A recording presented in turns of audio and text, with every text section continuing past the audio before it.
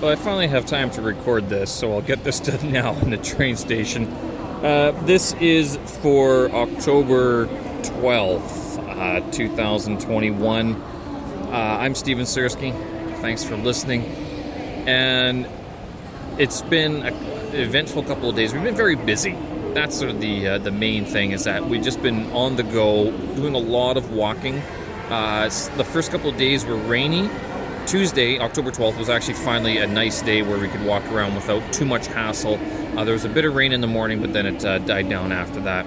Our main goal, we had two goals on Tuesday, and that was to go to the, I now have the full name of it, the China Chongqing Three Gorges Museum, and then we also wanted to go to the art gallery.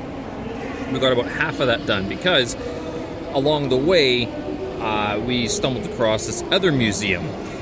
And before we got to the museum, we were taking the subway. And one of the unique things about the Chongqing, it's not actually the subway, it's the metro, it's the light rail, I guess, the one that actually go on the railway. What do you call those? The Unirail, kind of like that. So we were going there, and apparently there's this one station, and I forget the name of it, that stops into what looks like a house. So it's built into the side of a mountain here, or a side of a mountain with a bunch of houses around it. And if you look up pictures of Chongqing subway or Chongqing metro, it will show up. So we had to go take a picture of that. So we got through there. We went back, and then when we got off the metro, there was a little park underneath the subway system there. It's like underneath the metro system. So it was kind of neat to see how they had built that in. But that it sort of figures, because that whole, with the Yangtze River going through Chongqing like that, they've built up the banks of the river quite a bit. This part was sort of left au naturel, so you could walk through it and maybe enjoy some peace and quiet. It was mostly quiet, except every now and then a train would go by, but it was very quick, and that was it. But it was kind of nice because they have a lot of birds on display as well. This is something that I've noticed quite a bit. Chongqing loves to have birds in cages, or at least the places that we were going, and a lot of the places where there were a lot of elderly retired folks playing cards or playing mahjong. They all had, there was birds nearby in cages, typically. That's what was happening. So this museum, the reason why we didn't get to the Three Gorges Museum right away was because when we left the actual metro station that leads into or heads towards it, there's another museum. And this one was dedicated to the multi-party, how they divide it, multi-party cooperation and political consultation led by the CCP. So you can imagine what the type of museum this is. Some people would call it propaganda, some people would call it a different interpretation of how things have unfolded. It was some sort of restored, I'm not sure if it was a house, or maybe it was just built for this purpose, but it housed a lot of memorabilia from the Chongqing CCP government over the years. And so we're talking the last 100 years or so, even more than that, the turn of the century. It didn't really mention too much about the end of the Qing dynasty, but it did talk a lot about how there was cooperation in the early years of China at that time, 1917, and then 1921 when the Communist Party was founded. And then after that, that's when that schism happened. So Chiang Kai-shek left, and then Sun Yat-sen went the other way. Sun Yat-sen is the guy who stayed on the mainland and led the CCP, whereas Chiang Kai-shek, he fled down to, I can't remember where he went first, but then he ended up in Taiwan. So that was the schism that happened. And they talk about it. They talk about how at one point there was no disagreement about how China was going to go move forward, and how the Chinese people were going to rebuild after the empire had fallen. And then I guess what had happened is that things started to go a little bit wonky in the 1930s, and then World War II broke out, and that's when the Chongqing got bombed, but China got invaded by Japanese soldiers, so that's threw a major wrench into the plans of how the country was going to progress. But a lot of memorabilia like suitcases, glasses, old suits, train tickets, passports, a lot of stuff. One of the funny things is that they have so many committees, and I guess whoever is elected the topmost official, so it'd be Xi Jinping right now, but there's other ones. They all have been former chairs of, or former party members of such and such committee, and so their picture appears on like every single floor or in every single little nook and cranny, because there's so many different committees that they've had to sit on as a part of the political process and the political consultation process. But all this memorabilia has me sort of wondering, like, of all the things that you own, of all the things I've collected while I'm traveling, like, what would actually last the time and be put into a museum? Like, would anyone... I know for a fact that my family would probably throw just about all of it away. I mean, I saw what we did with my dad's car parts. He had collected them. He wasn't collecting them. He accumulated them because he was looking to fix these cars. But at the end, like when he was gone, we just basically had to take it all to scrap. It wasn't worth anything. So I kind of look at the stuff that I get along the way, I collect along the way, and then looking at this museum, you know, all that's left of one person's contribution, other than a few signature, like signed pieces of paper, you have his glasses or something like that, and then that's it. I mean, there's your legacy. Is, hey, look at this, is Steve Sersky's glasses that he used to wear when he was, 13. Like, that's it. I'm not even sure if I have those glasses anymore, right?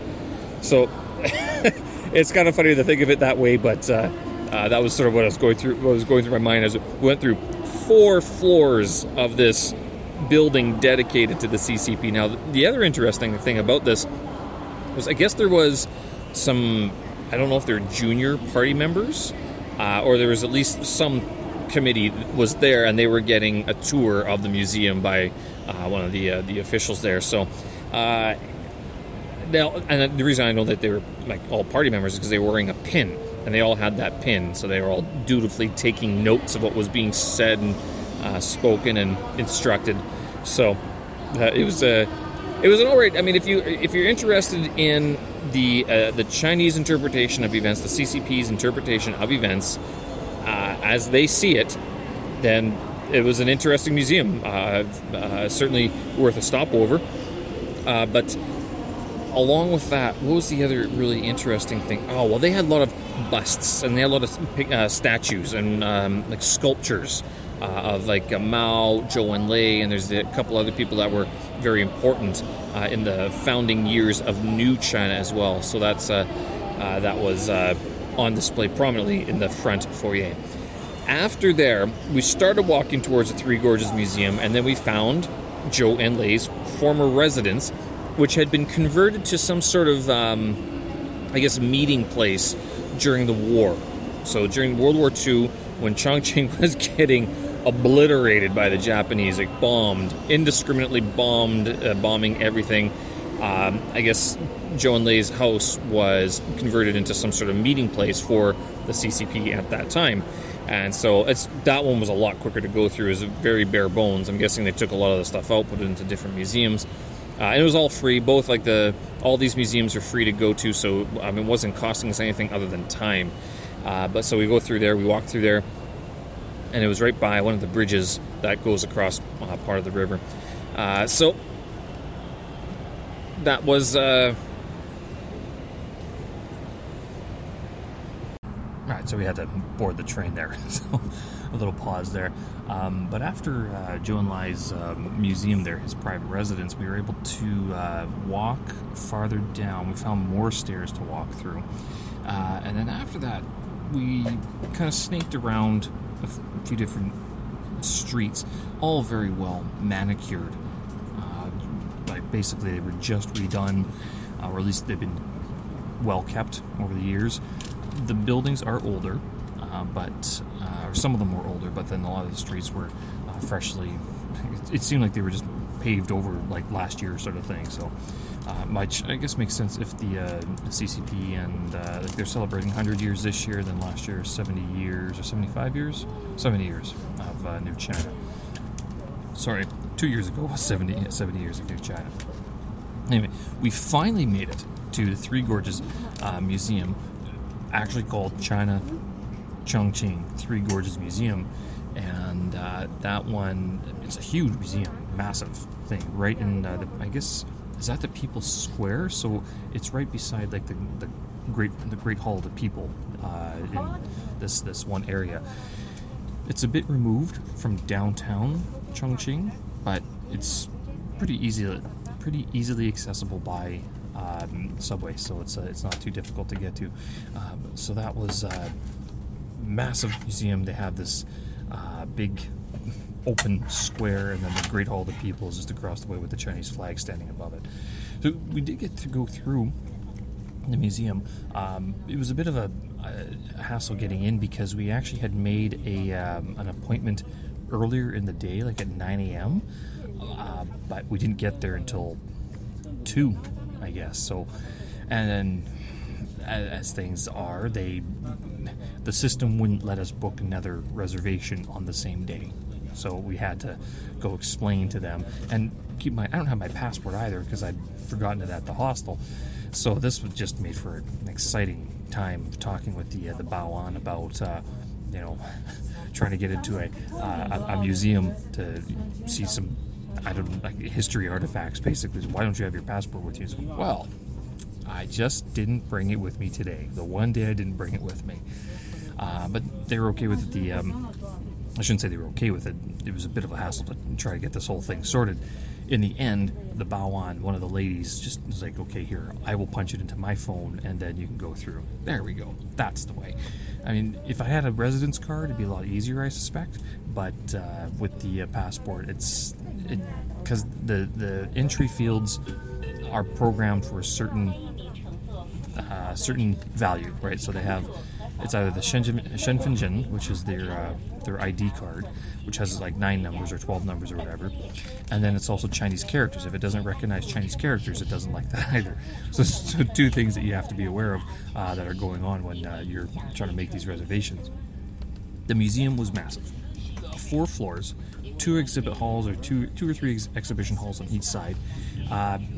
It was interesting. I liked it. It was interesting. We actually didn't leave until the closing of it, so we spent a good couple hours there, 3 hours. That was it was interesting. I learned quite a bit actually about how Chongqing got bombed throughout World War II. Like Japan just came in, the capital was moved to Chongqing. I guess that's why they became a target. But for World War II, that's like the city was basically leveled, and it was not. There wasn't very much left of it. And then, but the one thing is that they did actually stay and they rebuilt, which is you can sort of see there's that sort of resilience, that vibrancy in the city. And I know I mentioned that the buildings are old, but they look lived in.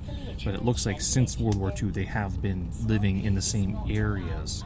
So they're not as much of an itinerant population as like you'd see in Beijing, where things are being changed all the time to accommodate new people into the city. I guess on the bottom floor, they had a lot of like the old fossils and stuff like that, things that have been found in and around Chongqing province. On the second floor, they had what seems to be the now mandatory glorification presentation of the CCP, so the 70th anniversary of the CCP, and so that took up a whole wing of it. I guess we could have walked through that a little bit quickly, a little bit more quicker than we did. There was another piece of propaganda that would, I guess we could have walked through as well. Oh, it's the history of the museum and how the museum has come so far. I guess they just built this museum 16 years ago, back in 2005. So it's relatively new. Before that, it used to be called, it had another name, and it didn't have as much stuff in it, so they renovated, they remade it, and it's now a massive presentation. And then finally on the upper floors, they have the we call them watercolor paintings, and then the porcelain that I think everyone knows that comes from China, so the Qing Dynasty porcelain vases and the plates and the stuff like that. All very neat. There's some famous paintings there, like what do you call them? The watercolor paintings. There's some famous ones there that are I was given a price that was so high. I'm like, well, if it's no one can, but and then I was told that, well, they're not for sale. Well, so if they're not for sale, that means they're priceless. You can't buy them. There's no price on them, right? At least that's my interpretation of it. So walked through there, and yeah, like I said, it took us until a few hours to go through, but we walked very slowly. It wasn't like we weren't in a rush or anything, which was nice. So we could actually sort of take time and look at some of the different pieces of art and stuff like that, different artifacts. Like, how often do you actually look at something at a museum, where like all the little details, you see these things represented in textbooks, you see that you study them as part of your degrees, or Wikipedia. Announcement. And so how long do you actually spend looking at these things and appreciating the detail of them? I know that a lot of textbooks and then some of the tourist guides and brochures, they'll show like details of these artifacts or the paintings or the sculptures, and they'll talk about the painters and their lives. And all you do in a museum is you walk by it, and if you didn't know that this thing was like magnificent or like some sort of cherished treasure, national treasure, you'd probably give it 10 seconds, like a walkthrough, and then that's it. I mean, the thing has survived thousands of years in the dirt and was placed in a museum, and now most people just walk by and go, oh, that's neat. All right, we're going to have dinner. Right? So it's it kind of makes you appreciate a little bit more just how, the skill level that was involved leading up to the creation of that piece of whatever it is, like for instance, like pottery, like the ancient sculptures and things like that, which I always kind of find neat to look at the ancient pottery that survived the time, but I mean, even those guys, it's pure luck that their work has survived so many years, and that is now sitting in a museum for us to walk by casually and go, oh yeah, neat, beers, right? Oh yeah, so I don't know, how long do you guys spend in a museum looking at stuff? After the museum, we walked around the People's Square for a little bit, took some pictures around there. It's kind of neat to see how it's just another open square. It's the shape of that building is the same as the, what do you call it? Gate of Heavenly Peace. Not the Summer Palace. One of the buildings in Beijing. I think the Summer Palace and the one in Tiananmen look similar, don't they? But it's modeled on that, so it's a similar shape, and you kind of see it from afar. Go, hey, look, that could be like Beijing. But that's where their Great Hall of the People is. You can actually go inside. We didn't, only because it was getting towards 5 o'clock, and they weren't going to let us in anyway. Anyway, after that dinner, we went to one of the other famous Chongqing places here, the Jianghu dinners. More oil, more spice, insanely hot. It was pretty good. I mean, I have no real complaints about the food. It was all pretty tasty. It was all pretty spicy. Like even just a regular bowl of noodles on the street is still pretty spicy. Step total for the day was like 21,500. So we did a lot of walking. We didn't get back to the hostel until again 10 or 10:30, and still no one in the hostel. Empty. All right, I'll leave it there. Check out my website, stevensersky.com. I'll post some of the show notes on there, and a little bit more about the trip that we're having to Chongqing and Chengdu. Hope you guys are well. Talk again. Bye-bye.